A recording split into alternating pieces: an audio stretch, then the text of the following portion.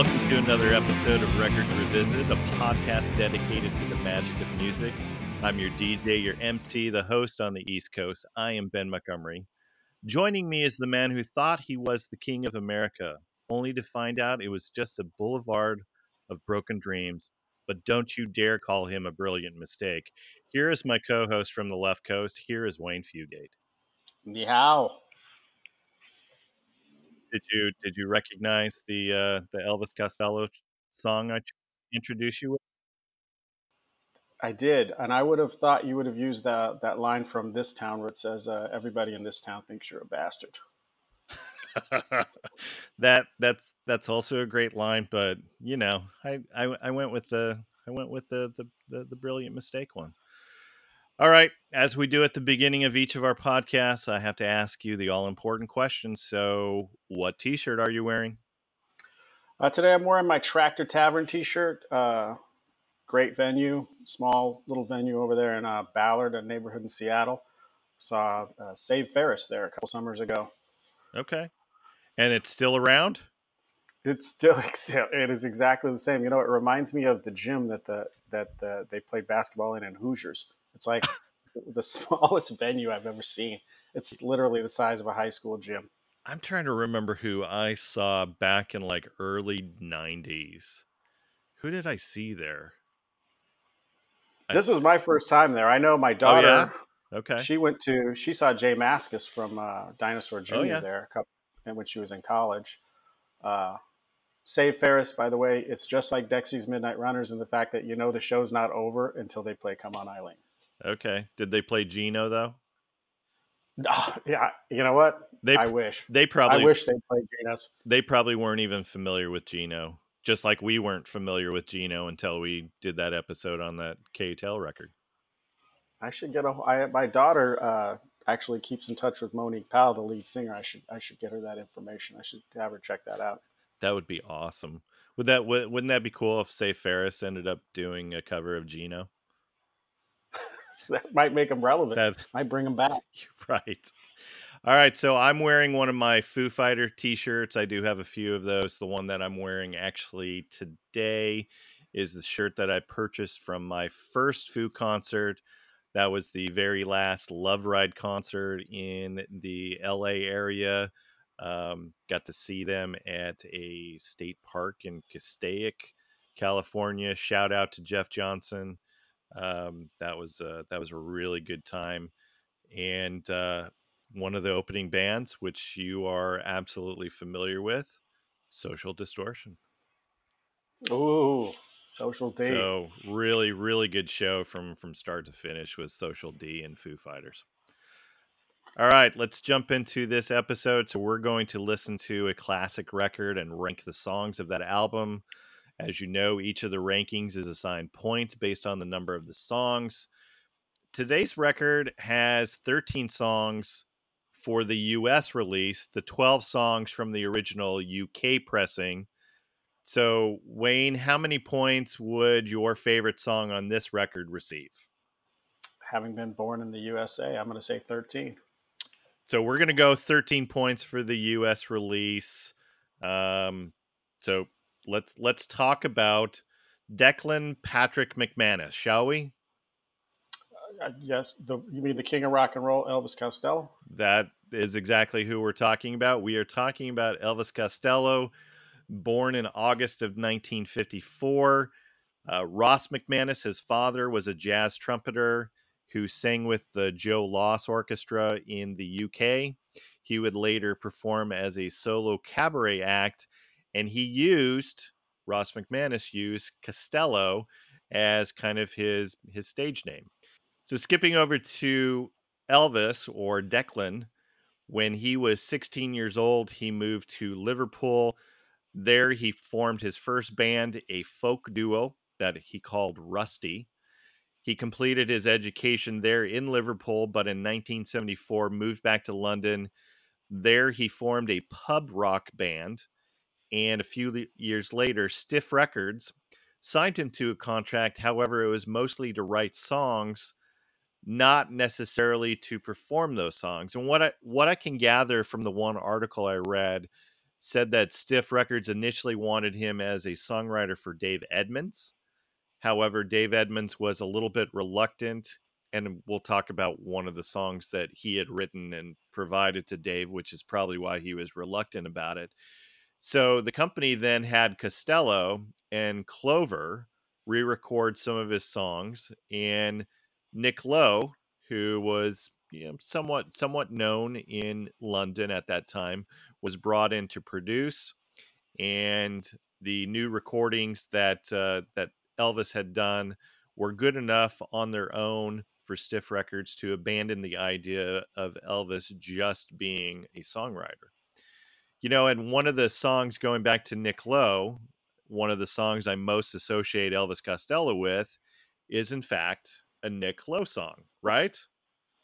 What's so funny about Peace, Love, and Understanding? I just love that song. In fact, I used to end some of my letters back in the 80s and 90s when I was, on my mission for my church.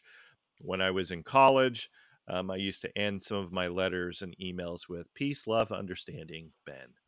You can tell how far back I've been an Elvis fan because of that.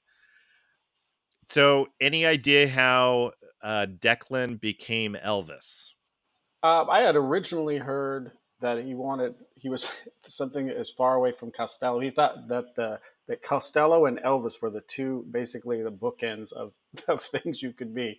But I did not know at the time that that was his father's stage name. So I don't know why I picked Elvis, other than because no one looks less like Elvis Presley Right, than Elvis right.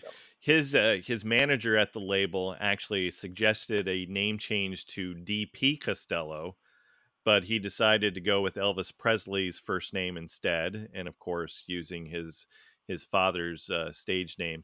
So he legally changed his name in 1977 to Elvis Costello, which this is kind of interesting. So about 10 years later, he would then legally change it back to Declan Patrick Aloysius McManus. And you can see some of the tracks on a few of his albums. Every so often, he likes to throw out that this particular song was written by Declan McManus. Like we're not all in on that joke, right? Weed, not the sucker. Right. So let's give you a little bit more bio information on this particular album. Now that we've talked about Elvis itself, let's talk about the album. The label had suggested that he share a debut album with Reckless Eric. You at all familiar with Reckless Eric? Reading the Wikipedia article was the first time I'd ever heard that name. So it turns out he didn't make it big. He probably would have liked to have been hooked up with Elvis Costello early on. I had no idea who he was until I watched Stranger Than Fiction a few years ago.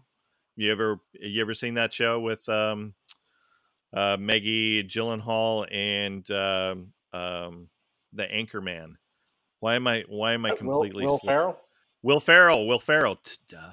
So one of the songs that Will Ferrell does in the movie, so he learns how to play guitar, and he only knows how to play a Reckless Eric song called Whole Wide World, which it's been covered by a few other people since then. The label had suggested that he share a debut album with Reckless Eric, but Costello had written enough songs to essentially fill up a full album. Costello had written enough. He was married at the time, had a young son, and to record this particular album, he called in sick to his day job to record the album. They cut it in 6 different 4-hour sessions. He stayed at his day job as the first 2 singles, which were Less Than Zero and Allison, were released. Didn't have a whole lot of success, but the label decided to release My Aim Is True as a full album in the summer of 1977. And he was finally able to quit his day job and become a professional musician. Stiff Records then would match his office wages, gave him a record advance, which he says that he used the advance to buy an amp, a tape recorder. 3 weeks, I guess, after the release of My Aim Is True, It said that Costello was on the cover of a local music paper there in London, and he described that as, "I was an overnight success after 7 years." Any idea who the backing band for the recording was? Now, I do. It was Clover. He hadn't formed the Attractions yet, and uh, while he is not on the recording because he wasn't needed, do you know who was it? The what lead singer from another famous band was actually in Clover? Yeah, it was Huey Lewis. Huey Lewis. Without the news. That's it. And as far as if you look at the credits for My Aim is True, the musicians from Clover were not credited on the release because of contractual reasons. And some of the publicity for the album had identified Costello's backing band as the Shamrocks. So, clever Shamrocks, Clover. Yeah, I get the joke. All right, so that's the UK release. So Stiff Records, which didn't distribute his records in the United States, because Costello was very unhappy about that. He wanted to get more listeners overseas. So in 1977, shortly after the release of My Aim is True in the UK, Elvis would go outside of a convention of CBS record executives in London, and he performed the album in its entirety. And I guess he did it so loudly that he was arrested and later fined for illegally busking. And I'm not even sure what busking even is. Like I guess I could have looked that up, but I didn't. Any idea what busking is? If I hadn't heard the context, I would have assumed it was something that George Michael got busted for at that rest stop. But I'm going to say it's it's trying to sell something too loud. I guess Yeah, that would be my guess as well. I guess we can do more research after we finish recording this. petty British law. Yeah, exactly. A petty British law. CBS, though, was impressed with young singer's talents and absolutely with his efforts. So they soon gave him a record deal in the U.S. with Columbia Records.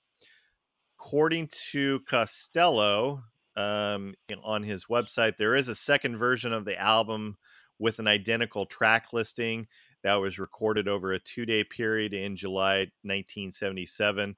That's when he had his new permanent backing band, The Attractions, and they had the intention of replacing the original tracks on My Aim is True once the initial pressings had sold out, but that never came to pass. So all the release versions of the album continue to use those original recordings with members of Clover as the backing band.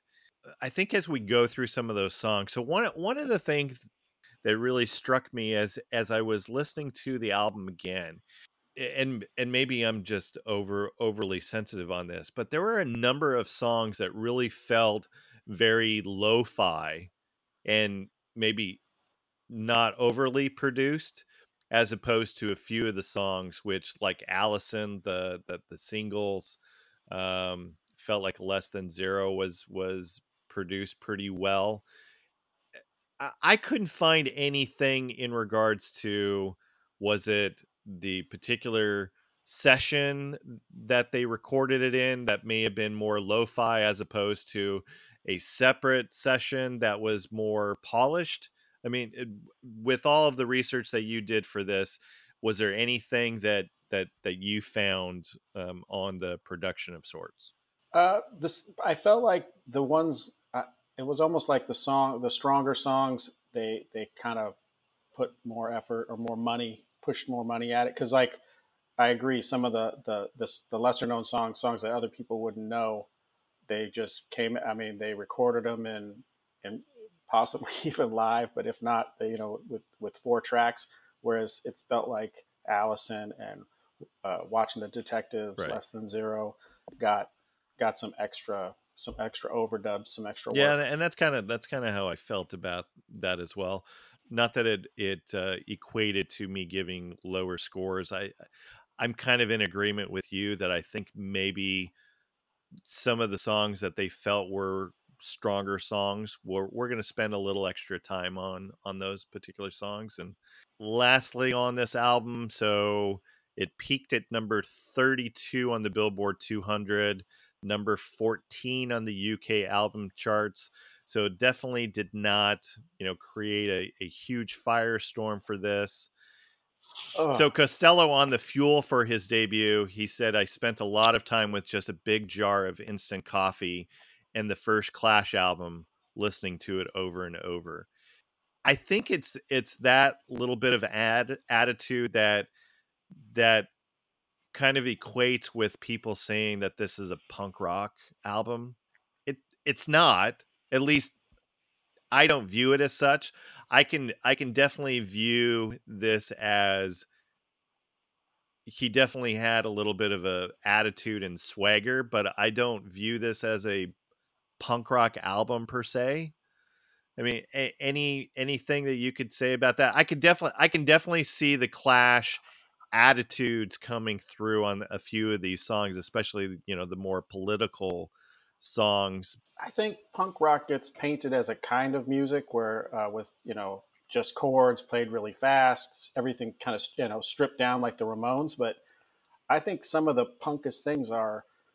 I mean, the Clash couldn't be more different than the Ramones. I think punk is definitely more attitude than it is a sound. And he is. I don't know if I would call it punk, but he definitely was going against the grain and always has. Like what's popular, like there's a reason we didn't hear him on the radio here. It's because he's completely in fact my first introduction to Elvis Costello was visual. When you would, like in a movie or in a television show, if they wanted to show you that this character was kind of outside the edges and kind of and rebellious, there would be a poster of Elvis Costello in his room. If you wanted to show that this kid was really into music, or this person was fighting the system and not going to play what everybody else was playing, there would be an Elvis Costello poster in the room, whether it was a radio station or a kid's bedroom or a record store. That's how you. I mean, as a young preteen, that's where I saw Elvis Costello, and I think that probably comes a lot from not only his music but that episode on Saturday Night Live. Yeah. What was your first introduction to Elvis? When and where and how? Well, as I've visually, prior to hearing him, the first time I heard him was the video for Every Day I Write the Book, which was, I didn't have expanded cable, so I could only watch videos on Superstation TBS out of Atlanta Yeah. when they played night tracks on Fridays and Oh Saturdays. yeah. So the first song I ever heard with, like, I had seen him, many times before, but the first time I'd ever heard him was Every Day I Write the Book, which, because of that song had a special meaning to me, because later, as a teenager, an incredible friend of mine, salt of the earth guy, received in the mail one day a box of records, and one of the records was the very best of Elvis Costello, which I had never heard anything besides Every Day I Write the Book. I immediately fell in love with his music, made a cassette tape from that record, wore it out, bought one, wore it out, bought a CD, wore it out, lost it, bought another CD. To this day, I still have a copy of the very best of Elvis Me Costello. too. Me too. Do you know who that individual is? I'm trying to remember. I think his name is Ben Montgomery. His name is Ben Montgomery. And Benjamin Aloysius that's Montgomery. Right. That's right. Benjamin Declan Aloysius Montgomery. My first introduction, like you, was Every Day I Write the Book. It was at that point where I'm like, this guy's interesting. He looks like Buddy Holly, but he doesn't sound like Buddy Holly. I don't know. There was something about that song where I'm like, I need to go seek out some other stuff. And I think I'm trying to remember if I bought this year's model first or if I bought Armed Forces first. I can't remember which one came first, but both of those albums, solid albums. I don't know if you remember 88, 89, I really went through this deep dive of Elvis Costello where I even bought some polo glasses where the frame. Do you remember this? Where my frames were absolutely I Elvis Costello frames. I wish I there's got to be pictures from that time. I've I got to will see them. post a picture. I will post a picture on our Facebook page, the Records Revisited podcast page, so that everybody can just totally make fun of me during that little time period. I thought I was cool. Now that I look back, I'm like, oh yeah, I look as dorky as Elvis did back then too. Lastly, on this, before we jump into My Aim Is True, this is a really special album for me. In fact, in the middle of my home office, I have one wall that is full of signed albums, and I'm proud to say that I met Elvis Costello 6-7 years ago. First time that I saw him in concert was in Jacksonville. Got his first Rolling Stone cover signed as well, along with King of America's album and My Aim Is True, and I absolutely had to put that signed album up in my office. It's very important to me. So this is a really great album. Probably not my favorite Elvis album. I think I like it this year's model better, but this is still a really, really important song, or a really important album to me. This your favorite album by Elvis? No, in fact, we've had this discussion. This album though is like it's like scripture. I mean, this is like the tablets that they wrote the Ten Commandments onto me. This is as important as anything, even though it's not my favorite Elvis Costello. Just the fact that this is where it started. This is the first one because, like I say, there's very little since then. I took a like you after you introduced me to him. I took a deep dive, and there's very little that I don't have, at least digitally, of his, and that I listen to on a regular basis. I am like giddy about. I'm finally going to see him live at my Yep. favorite venue, the Paramount in Seattle, in December.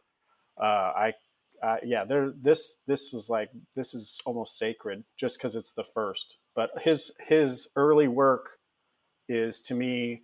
I mean, I trust, Get Happy, this year's model, Armed Forces. These are, I think, some of the best Agreed. records Love ever it. And made. you are going to absolutely love seeing him live. Seeing Allison perform live, he came out at the end of the show. It was just him, his guitar. He walked closer to the audience. He wasn't even near a microphone. He told everyone to be quiet so that they could hear him, and he played first he played Allison, and then right after that he played Purple Rain on the guitar. And that that is one of my probably top five live music experiences. Just having that with two of my favorite songs of all time being played back to back by one of my favorite artists. So very cool. You are going to enjoy it. And don't forget to get me a t-shirt of the band. uh, I, First thing on my list. Yeah, because when I saw him live, it was a time period where I didn't have extra money in the pocket, so I did not buy a T-shirt of the band, and I'm still kicking myself to this day that I don't have an Elvis T-shirt. All right. Lastly, I, before we jump into My Aim Is True, Elvis is in the Rock and Roll Hall of Fame. He was inducted in 2003, and he absolutely deserves to be there. We ready to listen to My Aim Is True? Anything else you want to say before we jump into the songs? I guess I'll throw this out now instead of later, but I've been listening to his new release, Look Now, and what amazes me is that he sounds, his voice is really held up. He sounds exactly the same on this record as he does on all that stuff from the late '70s, early '80s. It's incredible. And it has been on my to do list. I still haven't listened to the new album. Is it worthy of listening to? I would say yes. I've only listened to the first part of it, and I don't know about you, but when I listen to something for the first time, and I don't know if it's my personality or what, but there's a negativity, like what's going on here, and a lot of, and I would say that about all the truly important records to me. I don't think I with the first listen I never appreciate them. If I like it the first time, I think, or if I'm just wholeheartedly love it the first time, I feels like it gets less from there. Whereas if I don't, I haven't explored it yet. I haven't really heard it enough and get a familiarity with me. So I don't dislike it, but once again, I noticed right away how incredibly his voice holds up. It still sounds the same, and so it's just going to be getting a familiar. But the songs are good. I mean, I don't have anything. I haven't turned any of them Okay. off. I haven't skipped through So any of them. I'll have to do a deep dive. His albums from the last maybe 15 years have been kind of hit or miss for me. The last really good album that I really like from top to bottom was early 2000s, When I Was Cruel. Really good album. It's got 45 and Spooky Girlfriend on that. Um, but some of the other stuff that he's put out in the last couple of years been kind of, like I said, been kind of hit and miss for me, especially some of the other stuff that he's done with some of these quartet. Burt Bacharach and The Burt Bacharach thing didn't do much for me either. I love the stuff with the Roots. That Oh stuff is yeah, yeah, great. yeah. That was good. I totally forgot about that. Okay, never mind. I take back what I said about When I Was Cruel. That I mean, yeah, I did like that album. Totally forgot about that. Now I've got like listening material for the next week. I'm gonna go back and listen to some Elvis. All right, let's jump into My Aim Is True. First song on the record is called Welcome to the Working Week. Now that your picture's in the paper being rhythmically admired, you can have any one that you have ever desired. All you gotta tell me now is wow, wow, wow, wow. Welcome to the working week. Oh, I know it don't thrill you. I hope it don't kill you. Welcome to the working week. You gotta do it till you do it, so you better get to it. All of your family had to kill to survive. So let's go back to my original conversation about how maybe Elvis isn't really punk rock, but how punk rock is this song, even though it doesn't sound like a punk rock song? I mean, think about this. This song is only 1 minute and 22 seconds long. You throw this on, you put a minute and 22-second song as your first song on your debut album. Yeah, and then you end the song with the drums, that big enunciation at the end of that song. So even though it doesn't sound punk rock, you definitely have the punk rock swagger going on this particular song. Absolutely, and I know it may be cheeky, but I like that the first song is called "Welcome to the Working Week," and the last song on the album is "Waiting for the End of the World." I don't know, I don't think that's by mistake, but "Welcome to the Working Week." And one thing about Elvis Costello songs is I love him so much that I sometimes don't really dig any deeper than the surface. Like I just listen to it and love it. And this song I always felt was about like welcome to adulthood. Welcome, to the working week. This is what we do. This get on the ride. This is where it goes. But I listened to the song more, and I actually looked at the lyrics. And this is welcome to the working week, chump, because I'm a rock star. You go punch the clock. I'm going to be famous. And I was like, that's Yeah. punk rock. That's like, that makes it even mean more. I liked it even better after I had read the lyrics and really understood what he was singing about.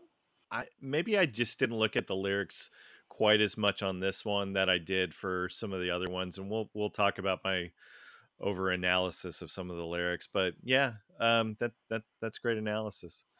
Anything else on this particular song?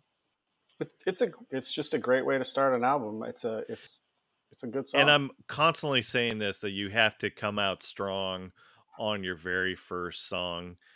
This is an okay song. I mean, I'm going to give this a 5 out of the 13.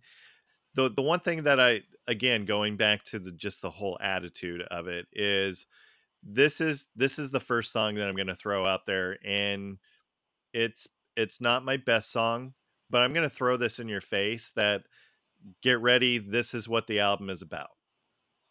That's kind of how I view Welcome to the Working Week. What's your score on this? I gave it a 7. I like it, and I don't know about you, but I have a feeling that the top probably 4 songs of ours are probably the same, and probably the bottom 4 are probably the same. This is a good song. There's no songs on here I don't like, but this is on the top half of the songs that aren't unbelievable and just agreed. Amazing. All right, second song, Miracle Man.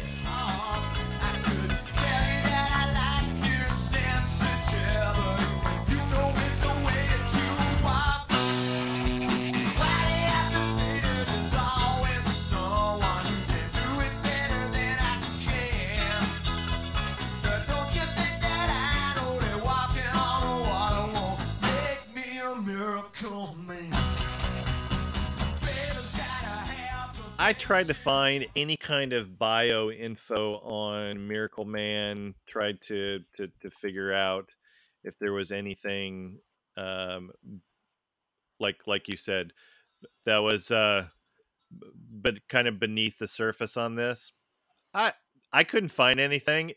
I think it's just it is a very it's a very throwback type of song.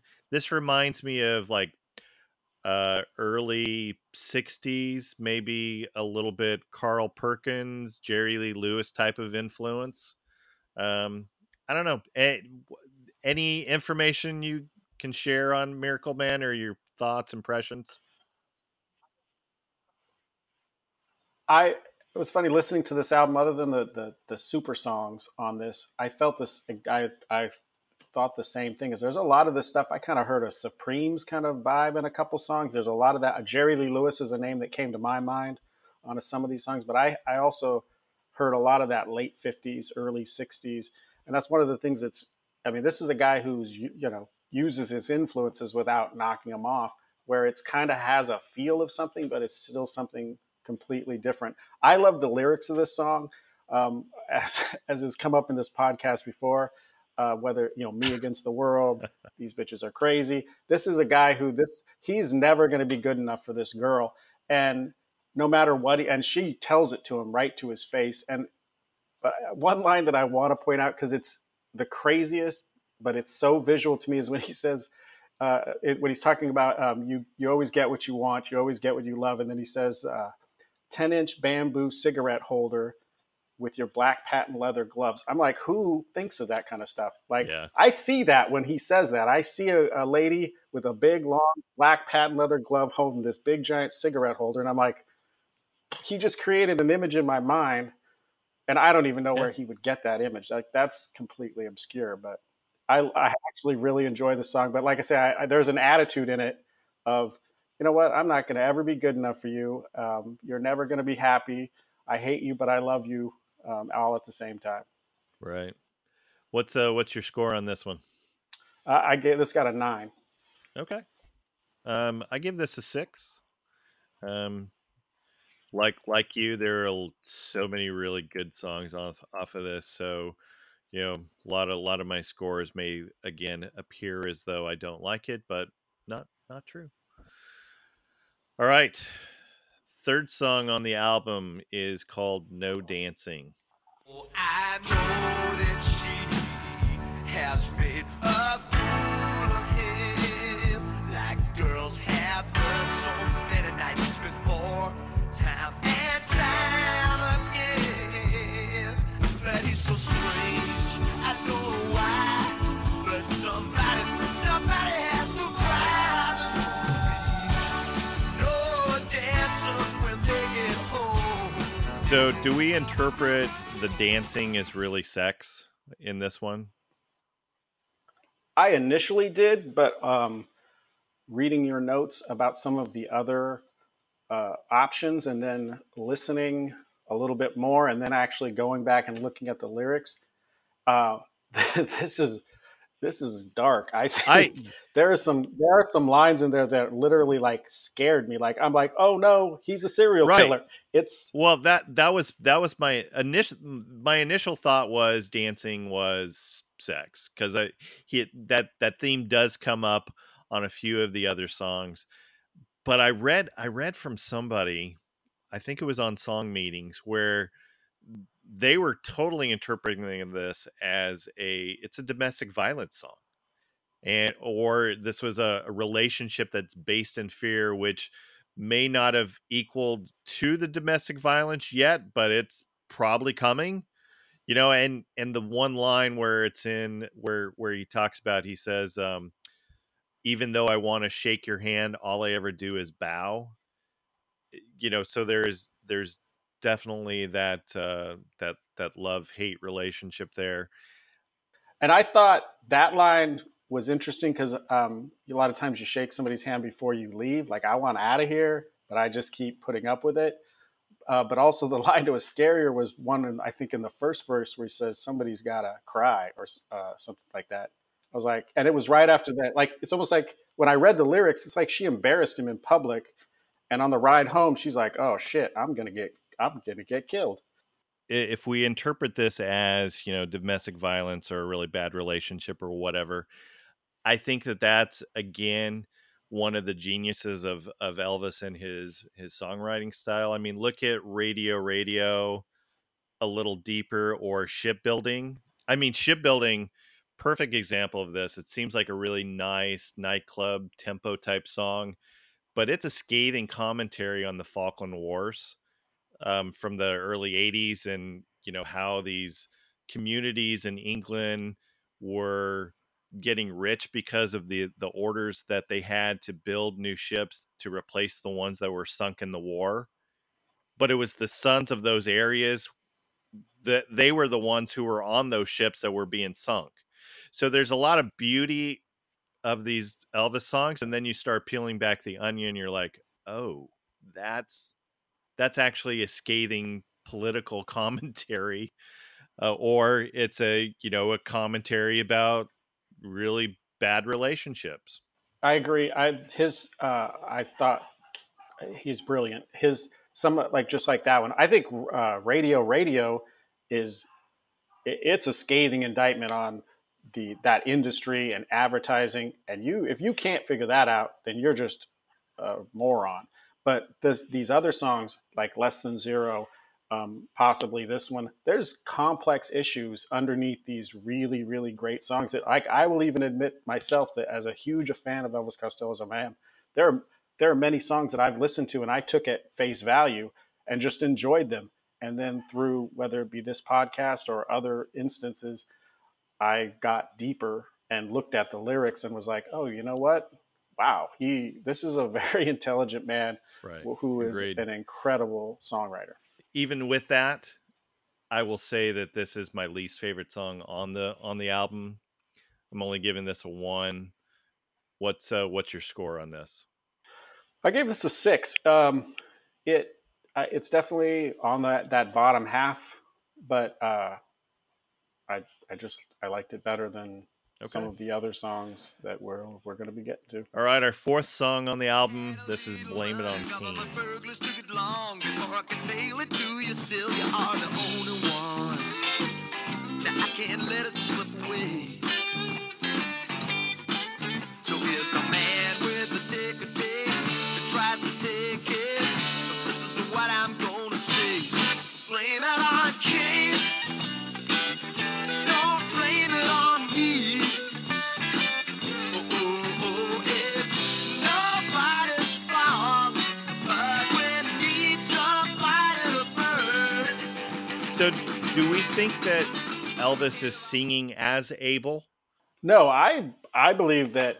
I mean, Kane's obviously the first murderer. I believe he's singing as Kane. I got, like I say, this is a song. It's good, but it isn't anything tremendous. And I guess that's what I've come to expect from him.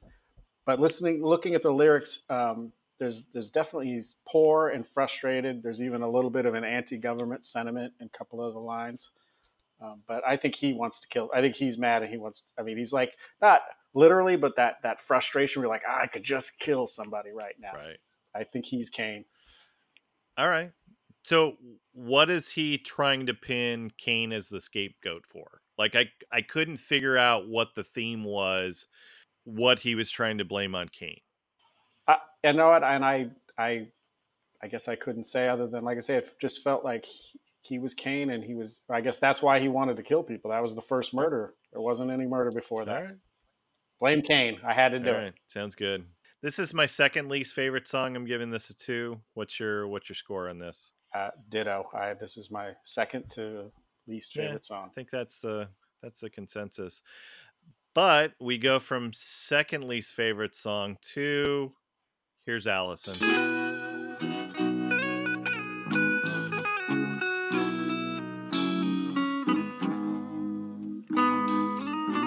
Oh, it's so funny to be seeing you after so long, girl. And with the way you look, I understand that you were not impressed. But I heard you let that little friend of mine take off your party dress. I'm not gonna get too sentimental like those other sticker Valentines. 'Cause I don't know if you are loving somebody. I only know it isn't mine. Allison, I know this world is killing you. Oh, Allison, my aim is true.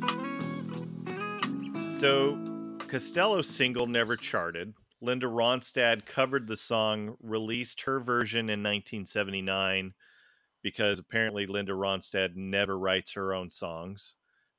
See our previous episode where we talked about Warren Zevon. She had a moderate hit with it, but again, wasn't a super popular song at the time. He denied that any of the suggestions that where the lines are referring to murder, where he says somebody better put out the big light, or my aim is true, as in pointing a gun at something. He has on a number of times declined to reveal who the song is about, but in writing in the liner notes for Girls, Girls, Girls, he says much could be undone by saying more, and fair enough. The going back to the single release of Allison, again, commercial failure. This was the second single released off of the album. It did at least get the full album released because of that. In his 2015 autobiography, Unfaithful Music and Disappearing Ink, Costello did say, I've always told people that I wrote the song Allison after seeing a beautiful checkout girl at the local supermarket. She had a face for which a ship might have once been named.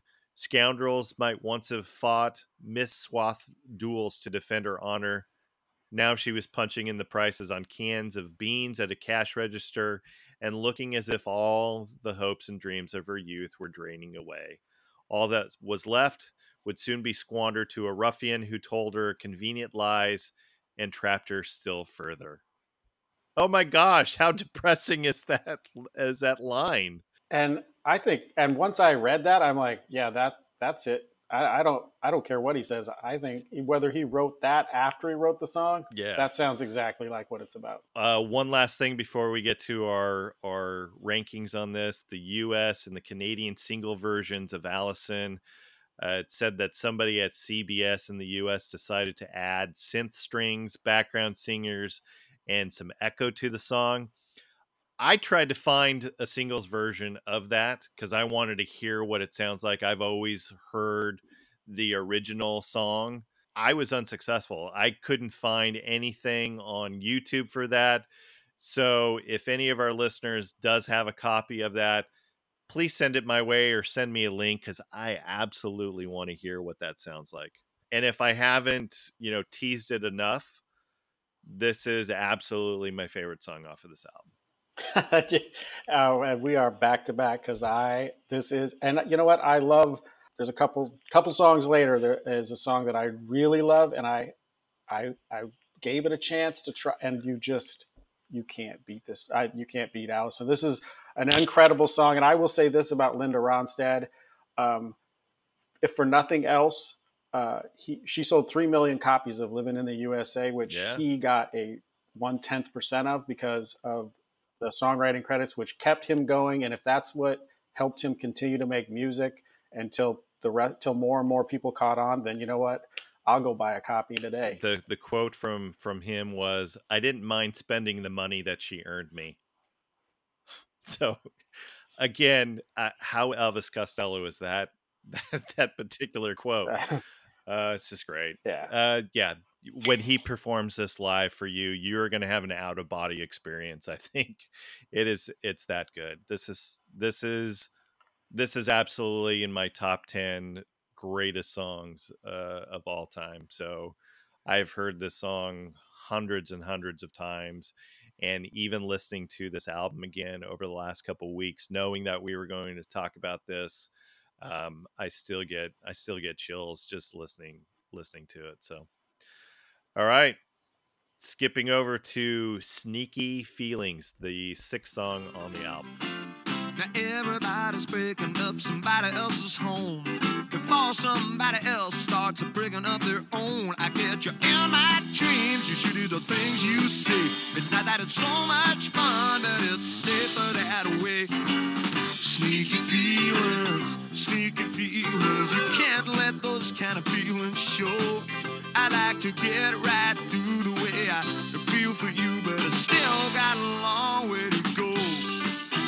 We have here another song about cheating, maybe? I think that's clearly about cheating. Yeah. If you don't catch it from the just the casual listen, the lyrics, when you see them in writing, it's pretty clear. Yeah, why don't we call it a day and we can both confess. You can force me to use a little tenderness, white lies, alibis, now anything but say it's true. Now we could sit like lovers, staring each other's eyes, but the magic of the moment might become too much for you. Oh yeah, Sneaky Feelings. Totally another song about cheating. Any other comments on this song? I literally, my notes say nothing to say. It may be better than a lot of people's stuff, but as far as Elvis Costello, it's my least favorite song on this album. Really? Okay. I'm giving this a 7, and I'm not, and then now I'm trying to remember why I gave it a 7. I don't know. Probably because it's right after Allison, and I'm still on a high. That's what I'm thinking. I'm still on the high from listening to Allison, but I don't know. All right, so I'm giving this a 7. All right. Next up is Watching the Detectives. Now, I will say this is his 4th single overall. It was his first hit single on any national chart. It peaked at number 15 in the UK and charted modestly in the US. But this song is not on the original UK pressing, which is why we talked about, okay, is it 12 songs or 13 songs? So this is Watching the Detectives.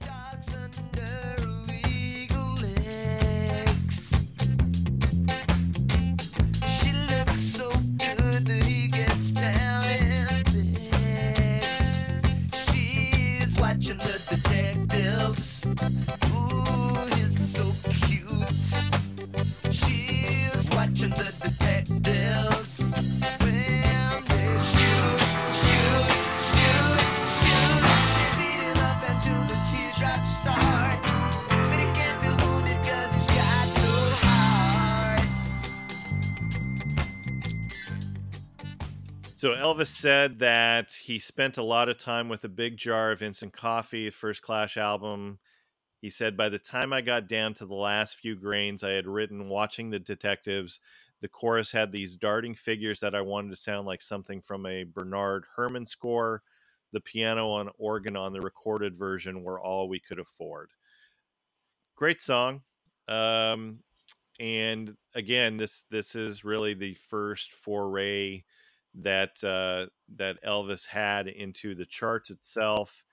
And I think because of that, the U.S. release threw this particular song on the album. This gets a 9 for me. What's your rank on this? I gave it a 10. This is an incredible song. I also had read about the Clash thing. I never heard the reggae. Like I say, I read the story on Song Facts, I think, where he talks about. I listened to the Clash album over and over again, and the only kind of reggae he'd ever heard was that party reggae, happy. This was the first that political reggae. And he listened to it, and part of his personality was, yeah, I think I can do that better. And he wrote, I'd never heard the reggae in it until I read that. And then I listened, and Right. all I can hear is that offbeat strum deep in it that just takes over. I'm fixated on it now. I've heard this song 500 times. I will tell you this, one of my favorite lines from a song is she pulls the eyes out with a face like a magnet. That's like so visual. And so it's just a great line. There's reading the lyrics, there's some dark themes at work here. Some very dark themes. Absolutely, love the lyrics. It's great.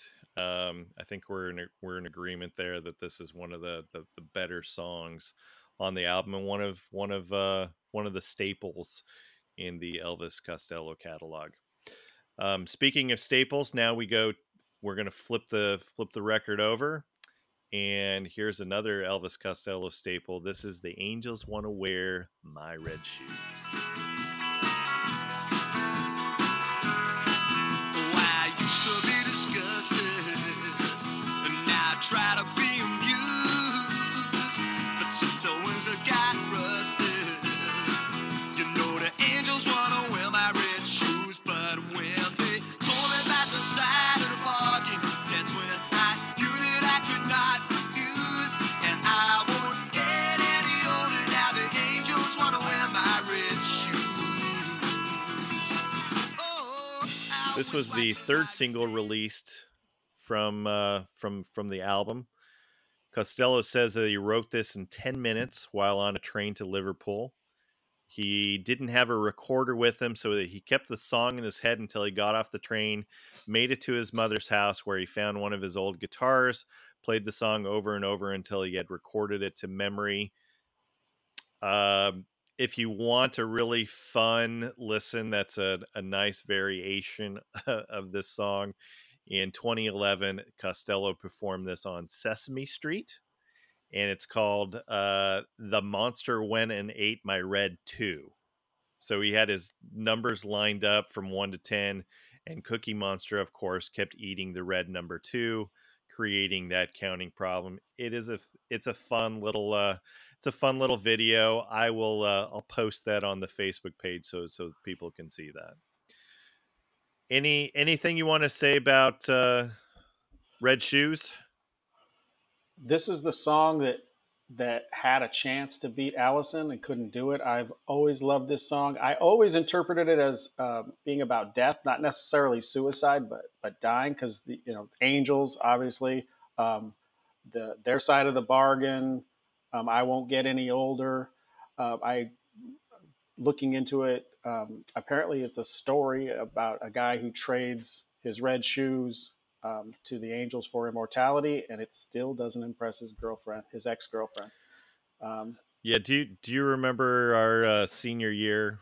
I used to have some red Reeboks. Oh, I wish I did. I wish I remembered that. Were they all red? They were all red, and part of it was because I wanted to have red shoes to pay homage to Elvis. It was pretty stupid. I love the effort, though. I wish I could remember those shoes. I did not wear them very often because I did get some people mocking me for my red shoes, and I always just said, the Angels, they want to wear my red shoes. The California Angels? Yes. Nolan Ryan and Frank Tanana. Let's see, who would have been from that time period. That would have been more like Andy Gary Andy Pettis. McGaffigan. Yeah, Gary Pettis out there in center field. Some of those guys. That's a little after Reggie Jackson. Yeah, Reggie would have retired by then. But okay, we digress. I'm assuming this is your 12. This gets a 12. This gets a 10 for me. There's just two other songs that I really, really dig more than this, but this is a great song. All right, skipping over to next song, which is Less Than Zero. When it's had enough of that, maybe you'll take him to bed too. Sure he's alive, or he wishes he was dead. Turn up the TV, no one listening will suspect. Even your mother won't detect it, so your father won't know. They think that I got no respect, but everything means less than zero. Head, head, head, head. I've got way too many liner notes for this. Let me try and see if I can scale it down a little bit. So this is a political song. This is about Costello's anger after seeing a former British Union of Fascists leader named Oswald Mosley, who was interviewed on TV trying to deny his racist past. Costello said, I wrote it after seeing the despicable Oswald Mosley being interviewed. The song was more of a slandering fantasy than a reasoned argument. And as one website wrote, the racist and totalitarian movement is seen in terms of a sub-rosa teenage sex, where the lyrics are, turn up the TV, even your mother won't detect it, so your father won't know. And any idea the cultural impact on Less Than Zero in terms of Elvis Costello? Well, I know it inspired Brent Easton Ellis to write a movie with the title. Here's what's funny. It is a slanderous fantasy because Oswald Mosley didn't have a sister. How do I know that? Because I Wikipedia'd Oswald Mosley. You did. And I found out years ago that this song was about that. I know that he didn't have a sister. He had two brothers. The fact is, that's what Elvis Costello did to me. Is he made me want to know. He made me want to find out who this guy is and why is Elvis Costello writing a song about him. It's the most obscure thing in the world. But and people should check out also is because in America, the reason he didn't want to play it on Saturday Night Live is because this is America. I doubt they really knew much about this obscure British politician from the 30s, let alone in America. It was also going to be confused with Lee Harvey Oswald. He actually, on the Live at Macombo, recorded the Dallas version where he changed the lyrics to make it about Lee Harvey Oswald. And going back to what you were saying about Saturday Night Live, so this was the song that the record label wanted him to play. So let's go back 1 second. So he wasn't even supposed to be on Saturday Night Live in December of '77 when he performed this. Any idea who was supposed to be on the show that Saturday night? I have no idea. It was supposed to be the Sex Pistols. They were supposed to be on the show, but their visas were denied, something about their past criminal records. So Elvis stepped in. He started playing a few bars of this song because, again, the label wanted him to. It was a single at one point. And that's where he goes, there's no reason to do the song here. And then, of course, he launched into Radio, a song that he had promised not to play. That, as a result, got him barred from the show until 1989. And I have two words. Yeah. Punk rock. That is punk rock right there. I don't care what style of music you're playing. That is punk rock. Yep, absolutely. And he even said later that he wanted an opportunity equivalent to the Beatles' first U.S. television performance on the Ed Sullivan Show. He wanted to make a presence, and he said that Jimi Hendrix had done a similar thing in England when he was on the BBC in 1969. He had scrapped a performance of Hey Joe just after a few bars to instead play impromptu tribute to Cream, who had just broken up a couple days before. So again, to your point, yeah, that's absolutely a punk rock thing. Even though you may not sound like a punk rock band, that's punk rock attitude. I love this song. I give this an 11. What's your score on less than 0? Oh, well, and as I predicted earlier, we are matching the top. This is 11 for me. And I would also love to mention that to tie this into an earlier episode, his return to Saturday Night Live was when he did a very similar thing with the Beastie Boys. They played a few bars of Sabotage, and then they broke into radio. Right. And I think didn't he say like the same thing? We don't need to be playing this here or so. Yeah. Yep. He basically reenacted that whole thing, and I love that's a great video too. Seeing Ad Rock playing the organ, it looks like they learned that song just to do it, and it was incredible. Good performance. All right, let's skip over to another 1 minute and 38 second song. This is called Mystery Dance. Romeo was restless, he was ready to kill. He jumped out the window cause he couldn't sit still. Juliet was waiting with a safety net. Said, don't bury me cause I'm not dead yet. Why don't you tell me about the mystery dance? I wanna know about the mystery dance. Why don't you show me cause I tried and I'm still mystified. I can't do it anymore and I'm not satisfied. Well, I remember when the lights went out and I was trying to make it look like it was never in doubt. I talked about earlier how Stiff Records was interested in Elvis as a songwriter. This was one that they had written for Dave Edmunds, and obviously Dave Edmunds was not interested in performing a song about a young couple who are having their first sexual encounter, because that's really what this song is about. So there you go. This is an interesting song from the standpoint of, the guy admits he has no idea what he's doing. When he's done, he's mystified. Thus the title. This is a mystery dance. Clearly didn't meet his expectations, and he says, I'm not satisfied. Any other comments on Mystery Dance without revealing your first sexual experience? Well, yeah, what a mystery dance that was. It's a mystery who it was with. It was a mystery how it went.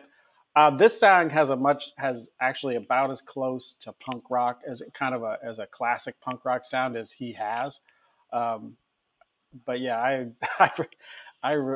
it's not a mystery what it's about, and I definitely relate to this song. One of my least favorite songs on the album. This is a 3 for me. I gave it an 8. Wow. Like I say, it's definitely out of those 4 songs that just can't be beat, and it's right up. I like the song, and like I say, I like the premise. And it does have a more classic punk rock sound than other songs. All right, next song is Pay It Back. I'm in prison, but I can't contemplate being trapped between the doctor and the magistrate. One of these days I'm gonna pay it back one of these days. One of these days I'm gonna pay it back one of these days.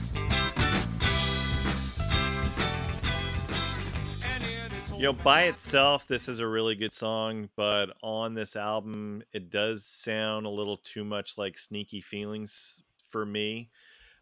And maybe I just really misinterpreted this, but this felt like one of the songs that he would have written for Dave Edmunds. I agree with with what you said about Sneaky Feelings. I think it's definitely, it has a similar sound. But I like this one better than Sneaky Feelings. And just like before, looking deeper into it, this song is a lot about not selling out to make it into music. I mean, but it's one of those things that you don't hear on the surface when you listen to the song. But the line, they told me I could be somebody if I didn't let too much get in the way. Right.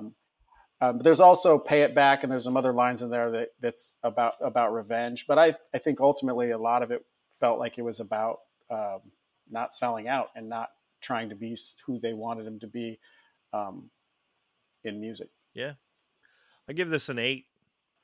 I gave it a 5. It's on the bottom half of the song. Like I say, I know I've mentioned it before, but 4 of the songs on here are probably among my favorite 100 songs of all time. So it feels like I'm being mean to Pay It Back, but it's just a great album by an incredible artist. Yep, agreed. All right, next song on the album is I'm Not Angry.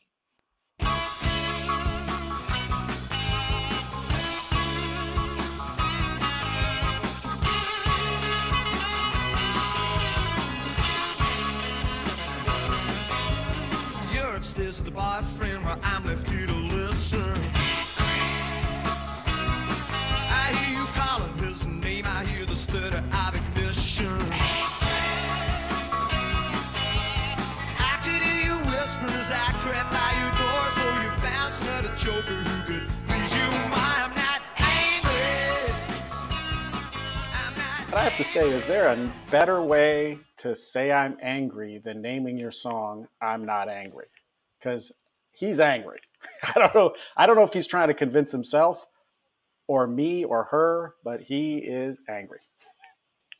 Yeah, I think that this is a song where he's trying to convince himself that he's not angry anymore. But when you've got lyrics like "You're upstairs with the boyfriend while I'm left here to listen. I hear you calling his name. I hear the stutter of ignition." Yeah, you're just okay with that? I don't think I still think you're angry, Elvis. I'm convinced that that he's trying. It's almost like that meditation. I'm not angry. I'm not angry. I'm not angry. Right, right. And how do you interpret his lyric of "There's no such thing as an original sin"? Yeah, people have How been do, cheating on people for thousands of years. It's not original anymore, at least. all right.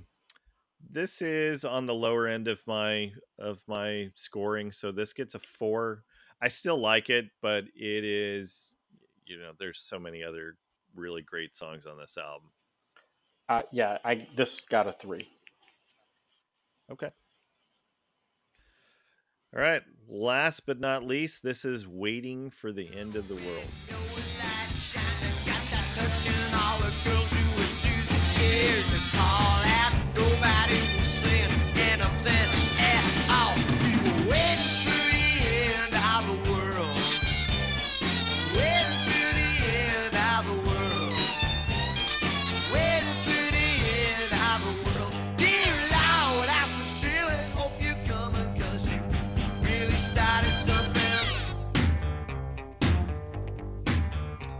Any idea who the man from television is referenced in this song?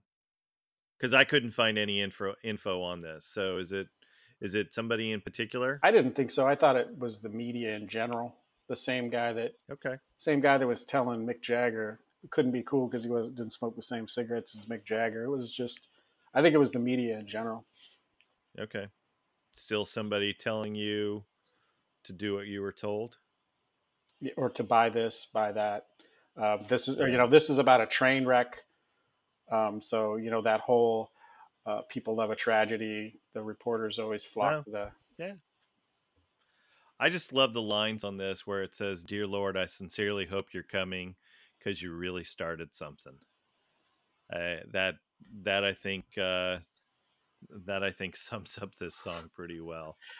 And my one curiosity was not so much about the man from television, but it was the legendary hitchhiker with the funny cigarettes. That's who I want to know.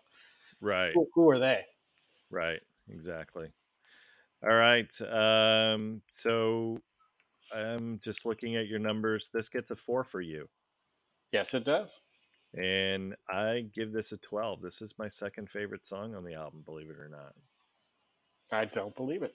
Oh, well, too bad. It is. Yeah. Well, score one for liquor and poor judgment. Just poor judgment because I don't imbibe on the liquor. Well, then at least you'd have an excuse if you did. I do have an excuse. Okay. You know what? I'm going to have to ask you to explain yourself a little bit better. You just gave "Waiting for the End of the World" a 12. Yeah, I did. Which means it came ahead of Which Less Than Zero, which means and it came ahead of Angels Want to Wear My Red Shoes. Yeah. I don't know. There is just something about the song that I just always come back to. This is one of my favorite Elvis songs, and I don't need to justify it to you. So screw you. Well, that's punk rock right there. Exactly. Can you tell I've been listening to My Aim Is True a lot lately? Well, I don't give a dang about your. Well, that's not very punk rock, I guess. When I say dang, I don't really. Yeah. You know what? Just the sentiment in and of itself is punk rock. Right. Exactly. We're gonna go with that. All right. Final rankings. Do I even need to tell you what the number one song is? Number one with a bullet. It's fucking Allison. Sorry, I guess you're gonna have to bleep that out. Great. Thanks a lot. I'm gonna start. I'm gonna do it again. I can do it again without the swearing. Here we go. Stop laughing. Actually, I want to keep it in so that I can throw in the clown horn again on you. Okay. Then we'll just go from there. So Allison, absolutely straight up 13s on this. Lucky 13. Our number 2 song. What do you think it is? Waiting for the End of the World. Less Than No, Zero. my score didn't upset that too much. That does become the 5th highest song for us. Not by much, but it does. Less Than Zero or Angels Want to Wear My Red Shoes. Those are actually tied for the second. So those each get an 11. So we've got watching the Detectives, which ends up being our 4th, and then Waiting for the End of the World because I kind of stacked the score on that. So that gets an average score of 8. So that's our 5th, which just narrowly beats out Miracle Man, which gets a 7.5. So there's our top songs. And it went, other than your curveball at the end, it went pretty. I mean, I got to say this. I'm sure it comes off to listeners as a Elvis Costello love fest, and you know what? I am not ashamed of that at all. Me neither. And I already foresee that we're going to do episodes on this year's model, Armed Forces. Yeah, there's going to be a few more Elvis Costello albums that we're going to review in the future. So, that's the beauty of all of these episodes that we're recording. You don't like Elvis? Fine, don't listen to the episode. We'll see you at the next episode. Speaking of next episodes, so what are we going to revisit for our next episode? Oh, it's getting close to that time. That chill in the air. The holidays are coming. I think we should do A Very Merry Christmas. Yeah, we're from 1987. Yeah, we're going to release a few holiday themed episodes, and the 1987 compilation album Very Merry Christmas, definitely a who's who of artists from that time period. Let's see, I'm trying to remember all the artists: Madonna, U2, Bruce, Run DMC. Am I missing anyone? John Cougar Mellencamp. John Cougar Mellencamp, yes. So it will be a fun one for sure. All right. Any last notes on Elvis Costello? Elvis Costello rules. You are going to enjoy seeing him live. I'm jealous he is not coming down here to Florida, at least from the dates that I looked at. But you are going to thoroughly enjoy it. I plan to. So it's been a pleasure revisiting with you. Oh, you as well. All right. Everyone, thank you for listening. Please go support the arts. Go to a live show, buy a t shirt of the band, buy a record, visit a record store, and not just on Record Store Day. We are Records Revisited, and we are We are out. out.